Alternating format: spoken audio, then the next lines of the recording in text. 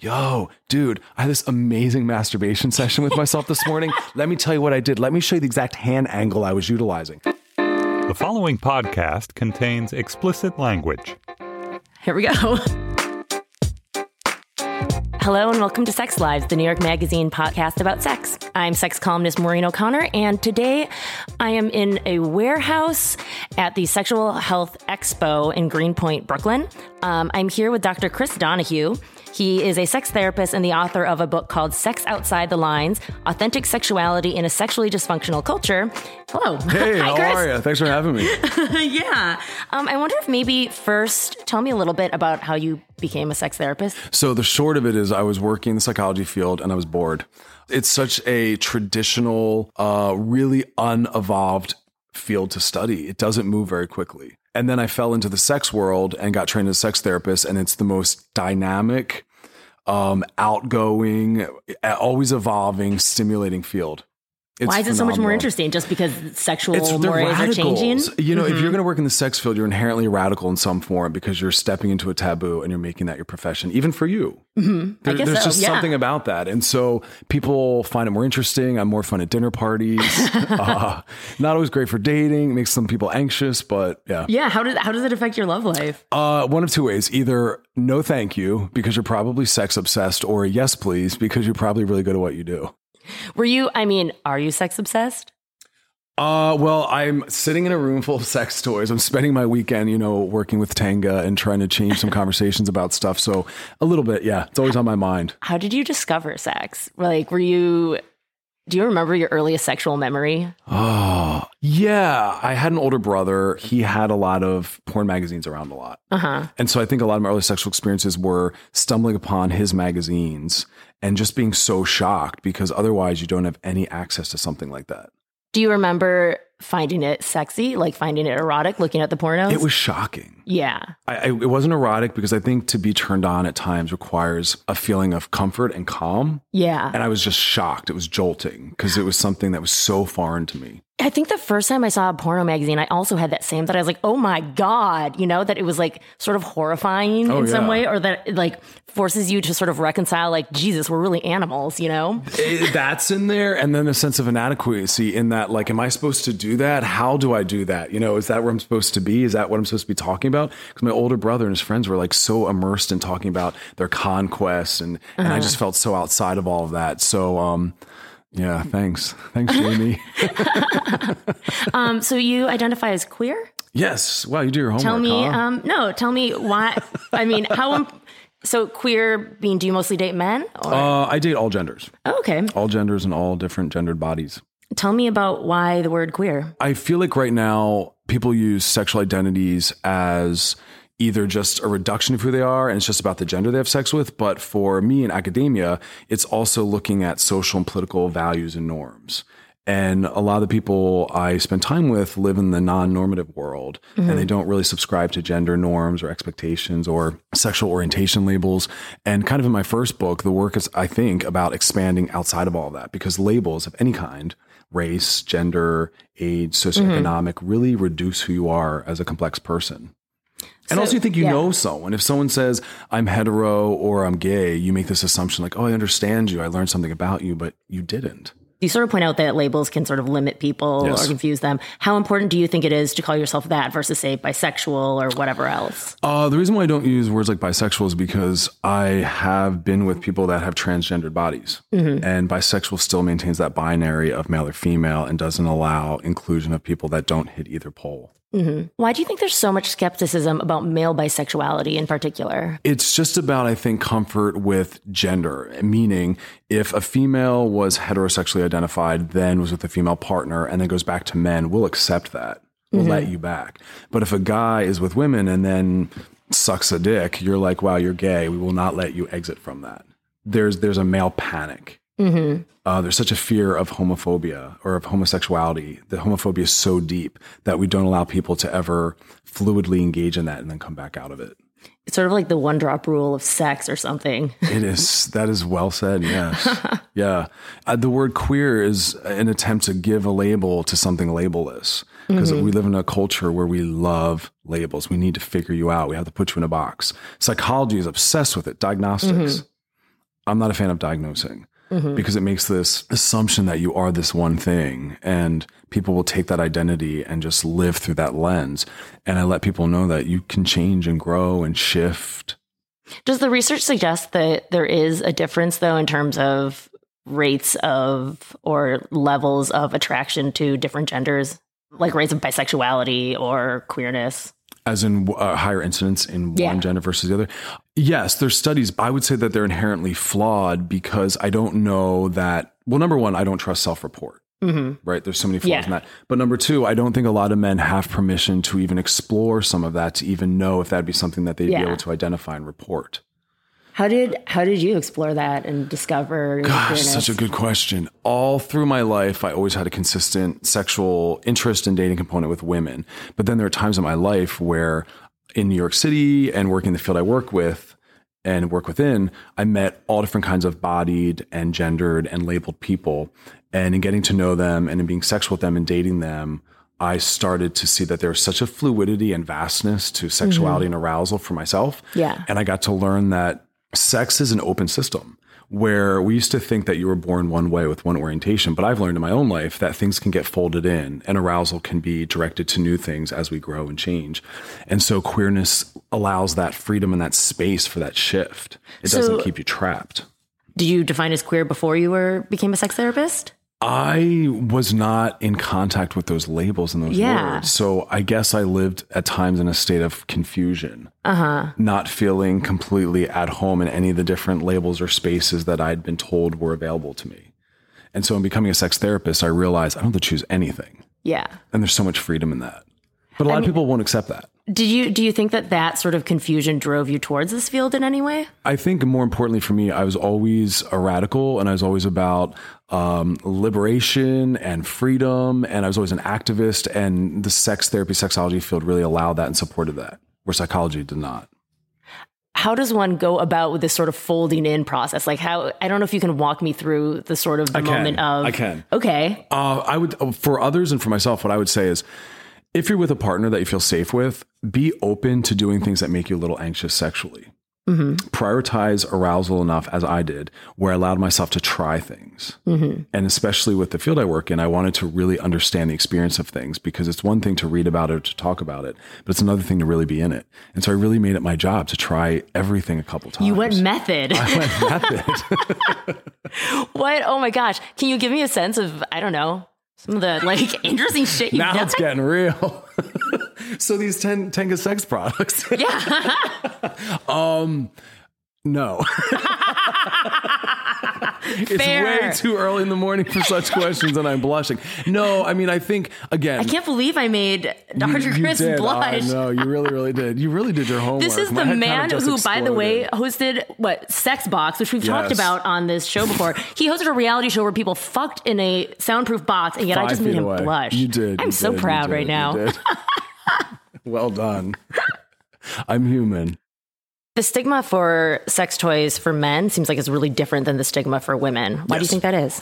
A couple different things. I think for a lot of men, the focus is on their penis, and they believe that if you're a man enough, your penis should be sturdy enough and ready enough and available enough to always be sexual, right? And I think sex toys specifically take away from that. It implies that you need something, that what you have isn't enough. And so I think it's tied into that a little bit. But I think male sexuality is something that's not prioritized, where I'll talk to a woman and I'll say, what makes you feel sexy? And they can tell me what they can wear. They'll tell me how they like to be touched. If you ask a guy how they want to be touched or what they could wear to feel sexy, dumbfounded. It's sort of an all or nothing conquest. Totally. And I think it's mindset. also not pleasure centric. Interesting. It's performance based. So when they talk about sex, they'll talk about getting something done, being successful, getting their partners off, but it's not ever very self-focused. Well, it's interesting because, I mean, even the words we use to describe sex acts on men are jobs, right? Like a hand job and a blow job. Although I'm really committed to using the word hand job for women because I just find the word fingering so gross. Yeah, because in other contexts, you finger through something. I know. Right? That doesn't sound very pleasurable or connective. No, I agree with that. I mean, I think for me, the bigger issue is also that masturbation is talked about as some secondary, less legitimate act. right? Where the primary is always partnered sex. And I work with some people that are starting to come out and talk more about being maybe more solo sex based, where a female might complain and say, my partner's more concerned and focused on masturbation, less on me. And we're starting to talk about that that's okay. That we don't have to make intercourse and penetration and partnered sex the goal and the priority always. It's interesting also, it strikes me that sex toys, particularly these sort of crazy looking swirly, they're not imitating a vagina or an asshole. They're their own thing. It strikes me that you can sort of do wilder, crazier things with sex when you're not with another human body, right? But that These is are the gift of masturbation. Bodies, right? That is the gift of masturbation, is that it's not supposed to be the same thing you might do with your partner. Yeah. And again, you just nailed a really important component of this, is that they're not supposed to look like anatomical pieces or structures or, someone else's body parts, because it's not supposed to be about partnered sex. Yeah. Right. So it's not about you having sex with a vagina or an anus. It's supposed to be you having sex with yourself for pleasure. And so it's just about you. And so this keeps you in that moment, in that space with yourself. Because if you're using this, you're not thinking about another person. You're just thinking about, does this feel good? Well, that's the thing. So I work with a lot of women that are really threatened, and our cheating rate is at 65 or 70%. Not everyone's comfortable with What does that mean? usage. Of 65% of people that are coupled right now cheat at some point? Or? Every single person that's in a relationship, Yeah. 65 to 70% of them have someone who's currently cheating or has cheated. Okay, so 65% of couples have someone that has... Which is really high. Is that of monogamous couples? Yes. Or, Yeah. wow. Right. So... I guess that just means that we're all polyamorous on some level, right? Well, that's a whole nother discussion. Little do they know they're in open relationships. Yes. Well, that's the thing. Yeah, you're in an open relationship. You just haven't been told that. Yeah. Right? Unilateral decision making, not so fair. But so that's what I think is important about this, is that it's not about people getting more comfortable having sex with other people. And it's not about pulling you away from your relationship. It's about pushing you back toward yourself.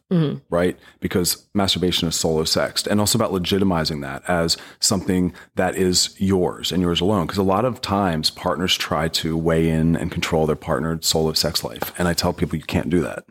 That's so insane to me. Oh, yeah. But, we live in a country where people want to own everything.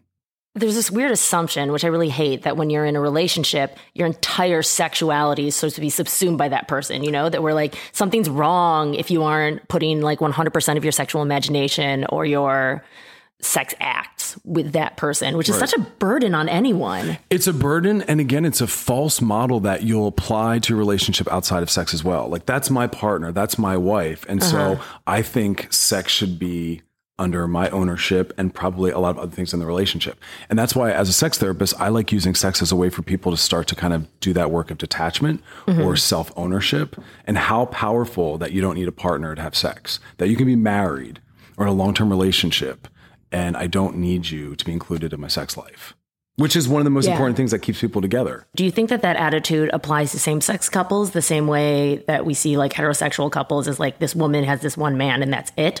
Do you think that sort of the understanding of solo sex is different when both partners have, I think so. Similar bodies? I think so. Yeah. The LGBT communities are definitely the pioneers in sexual relational changes and evolution. And they're definitely having a lot more open polyamorous style relationships. And the studies that Tenga did, funny enough, the group that uses the most sex toys and owns them is bisexual and gay males. Interesting. Yeah. What kinds of sex toys are most common? This type of masturbation aid? Yeah, or masturbation sleeve. Sleeve? What do you call them? Yeah. It's a sleeve. Let's see if we can describe some of these. So this here, we have a swirling white mass that is jiggling a bit. It's maybe the length of a Coke can, a little bigger than the length of a Coke can. And... There. You have to go to the website. Go to the Tenga website. It looks like it's like a beer cozy for your dick. Yeah. Right? It's a sleeve. I hadn't heard it like that. The thing about Tenga is that if you're still getting comfortable with masturbation sex toys, which just the mere ownership and purchase of a sex toy is a very radical act for a man, because most men don't prioritize themselves in that way. They'd rather just go jack off really quickly, use their hand. A lot of men don't even use lube. Please use lube. You do not want to decrease the sensitivity of your penis by not using lube in general. But it's a radical act of self-esteem to get a sex product and say, sex important, I'm important, that money is well spent. I mean, you also spend your money like taking people out on dates. Isn't that prioritizing sex and yourself? It isn't. It isn't. That's boring to me, right? Like that's so boring. That's so obvious. You know, this is a bigger investment in yourself. But more importantly, again, it's also about just getting comfortable with solo sexuality because partnered sex is awesome, but it's not the only legitimate form of sexuality, right? Yeah.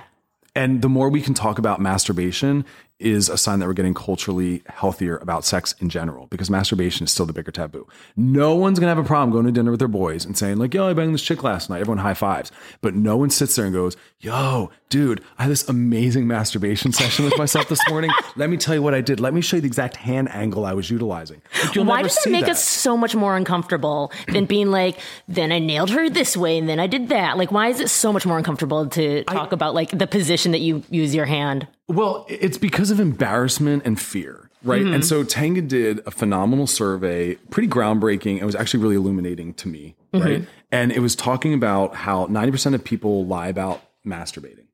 Lie? Yes. They'll lie about... Like they say they aren't doing it? They didn't do it? Yeah, 88% are, right? So almost all of us masturbate. And almost all of us are saying they don't. Oh, 29% say they don't. Right. Are going to lie about how, why, when, or how much. And that's high. There's no reason to lie about it because it's something that we all do, 88%, but all should be doing for the reasons we talked about earlier, which are it's good for your body, it's good for your physiology, it's good for partnered sex. People that don't masturbate tend to not have great orgasms, especially for women. The more women masturbate and the earlier they start masturbating, the more prone they are to be orgasmic with partners as adults. So should we be like instructing children to masturbate?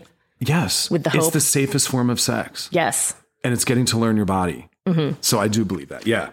And so a lot of people aren't because why are they lying? For embarrassment and fear. They're afraid of being judged. Why is masturbation more embarrassing than sex?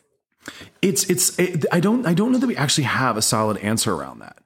And I think I would start to say it's born out of our American panic around prioritizing leisure and pleasure. Like if I say to you, I went to work for 40 hours or 60 hours a week, you're like, oh, you're a hard worker. It makes sense. But if I said I laid around for 40 hours or 60 hours this week and just focused on pleasure and masturbation, leisure time, you're like, you're lazy.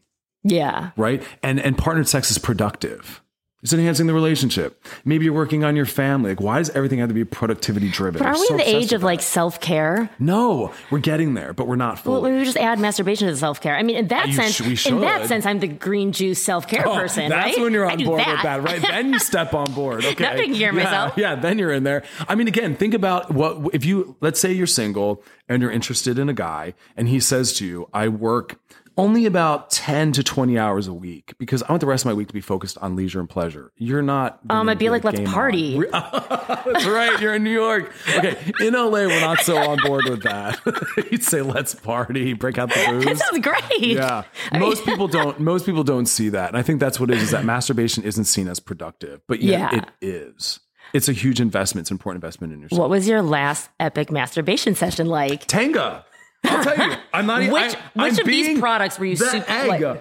I'm obsessed with the eggs. Why? I think because one. Okay, so this is literally like an Easter egg. He pulls it apart, and then we've got a tiny little rubbery. And in there, it comes with its own inserted lube that you pull out, you utilize. And the reason why I love these is because I travel a lot. I don't have a lot of downtime. I do want to prioritize things like masturbation, and these are one use and recyclable. That's brilliant for someone like me. You can stick them in your suitcase. I have them all over my suitcase. They're all over my hotel room. So whoever is going to be going in to take care of my room after I left is going to find these bad boys everywhere. It's like the equivalent of when like there were like condoms strewn everywhere and you're like, there was an orgy here. You're like, there was a one-man orgy in this room. You find the egg and you know, this man really prioritizes himself in sexual. And I tell you, the sensation's insane. It's mainly because of the internal structures. All the eggs have different internal structures for different pleasures and feelings, and the lubes are all different. But there's something about these. I'm obsessed with these, and you can buy them in 6-packs. Yeah, give them as gifts. Just like a carton of eggs. Yep. Which is how they're literally packaged. Yeah, literally. Get them and gift them. Isn't that our slogan? Since you've worked with television and such, I'm wondering if you can tell me what you think about portrayals of sex, like in TV or in mass culture. Like, who gets it right? And what bothers you? Yeah, they're getting it righter. What bothers me the most, God bless them. I go back a lot to The Bachelor and The Bachelorette. Yeah. So as much as people will say and think that they have critical critical thinking in terms of what they're watching. They don't. One of the most powerful things I say to people is, if you show me your cell phone and I look at your Instagram and your Twitter and your Facebook, I see your psyche. Social media and television is now probably the most important socializer. It's not family and school anymore, thankfully in some ways, but also sadly in some ways, it's now social media and media. And so there are times where, as comical as it sounds, I'll work with someone or hear a conversation and I'll think, man, you watched The Bachelor this week. And I'm hearing you repeat narratives from that show around what you think love is or sex is. And it's just almost like they're scripting it out of a movie, because we're embedding ourselves in these like hetero, family, monogamy centric, anti-sex, sexist narratives that are just reinforced on most of these TV shows over and over. Have you seen Logos? Oh no, I'm not thinking of the name of it. Let me look it up. The Gay Bachelor? Finding Prince Charming. Oh, that's actually really funny. Yeah, I have some inside dirt on that show, even though it's still airing. No, he ended up with none of them. What? Because he's hanging out with my friend. Wait. Even though it's still airing. This is so good. Will never use me again for anything, but that's okay because you guys fucked me. Really? Oh my God. Yeah. Let's get that. So Logo is owned by MTV, and I did 2 seasons of a show on Logo called Bad Sex. I will always love that show. I did sex therapy on the show. I think the work was phenomenal. This is me speaking. It was my show, but I also think it was one of the only, still was, the only sex positive show where I was normalizing diversity. It wasn't a gay show. It wasn't a straight show. It was blended. It was awesome. And MTV took over Logo and decided we're going to go all comedy, and completely canceled my show. And it was the one powerful show on their network. I mean, not that RuPaul isn't doing amazing things, but they just kind of canned it. No explanation, no really fair reasoning. And haven't gotten over it. Sorry, MTV. I mean, were people watching? Did you? Yes. Second rated show on the network, which, is big for the network. The numbers aren't that great compared to other things, but it was a great show.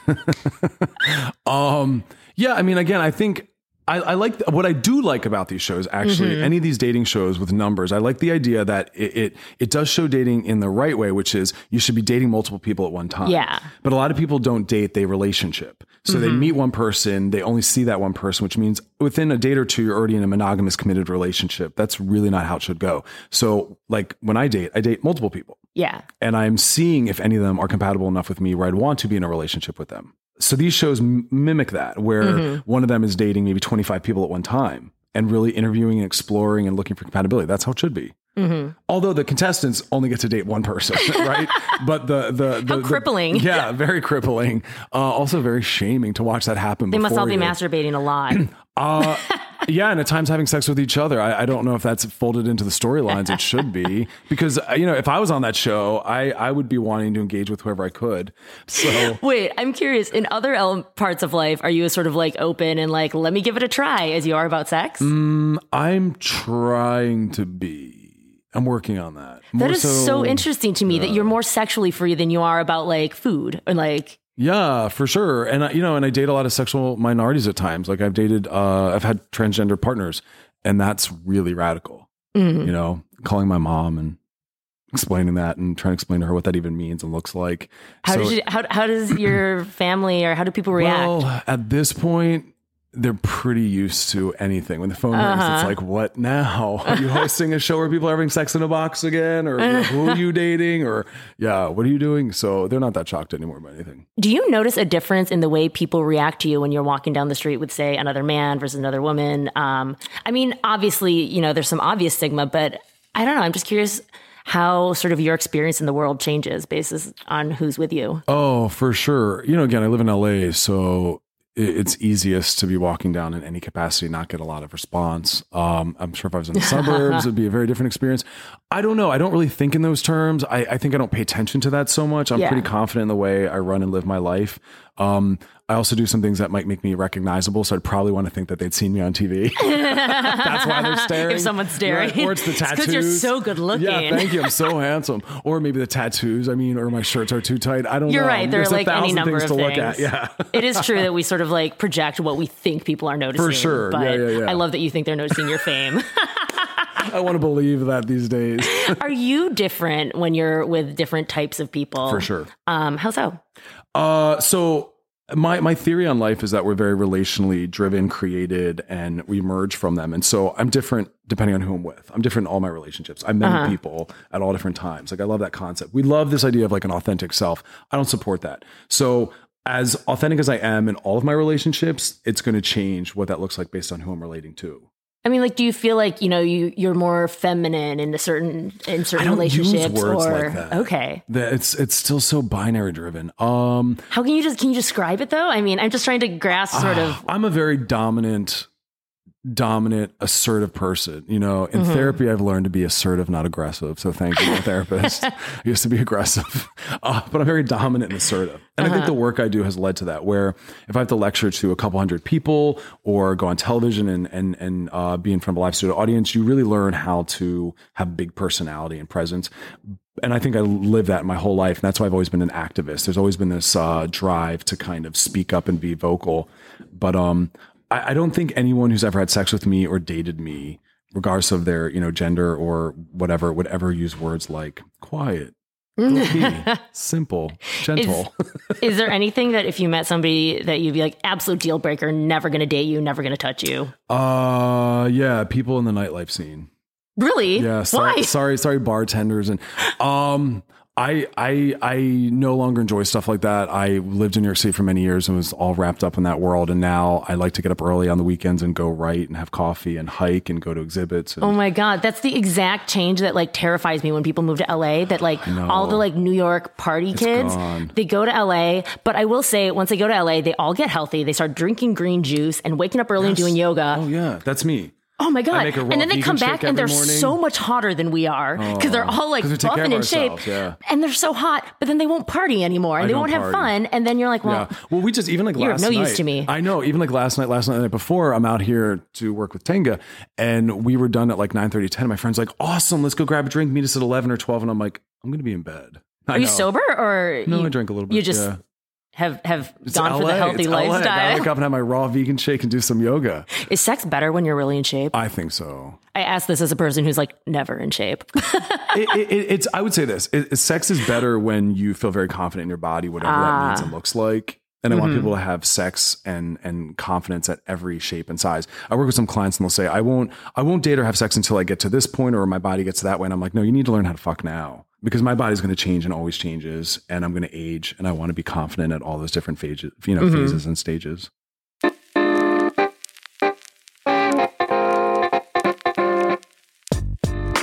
that's it for Sex Lives. So thank you to Dr. Chris Donaghue for joining us. How can people find you if they want to follow your life? My Twitter at Chris Donaghue or my Instagram at Dr. Donaghue. Hit me up. So a reminder, you can always leave us a voicemail at 646-494-3590. And maybe this time, call and tell us about masturbation. How did you discover it? How embarrassing is it or is it not? Funny fucking stories. Tell us about when somebody walked in on you or how you deal with masturbation in your relationship. So that's 646-494-3590. Sex Lives is produced by Efim Shapiro. Thanks also to Laura Mayer and Andy Bowers at Panoply.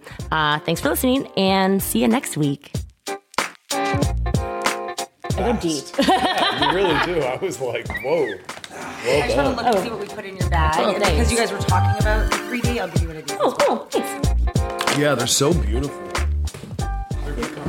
Well, it's just cool because you're like, why not have sex with like a star, right?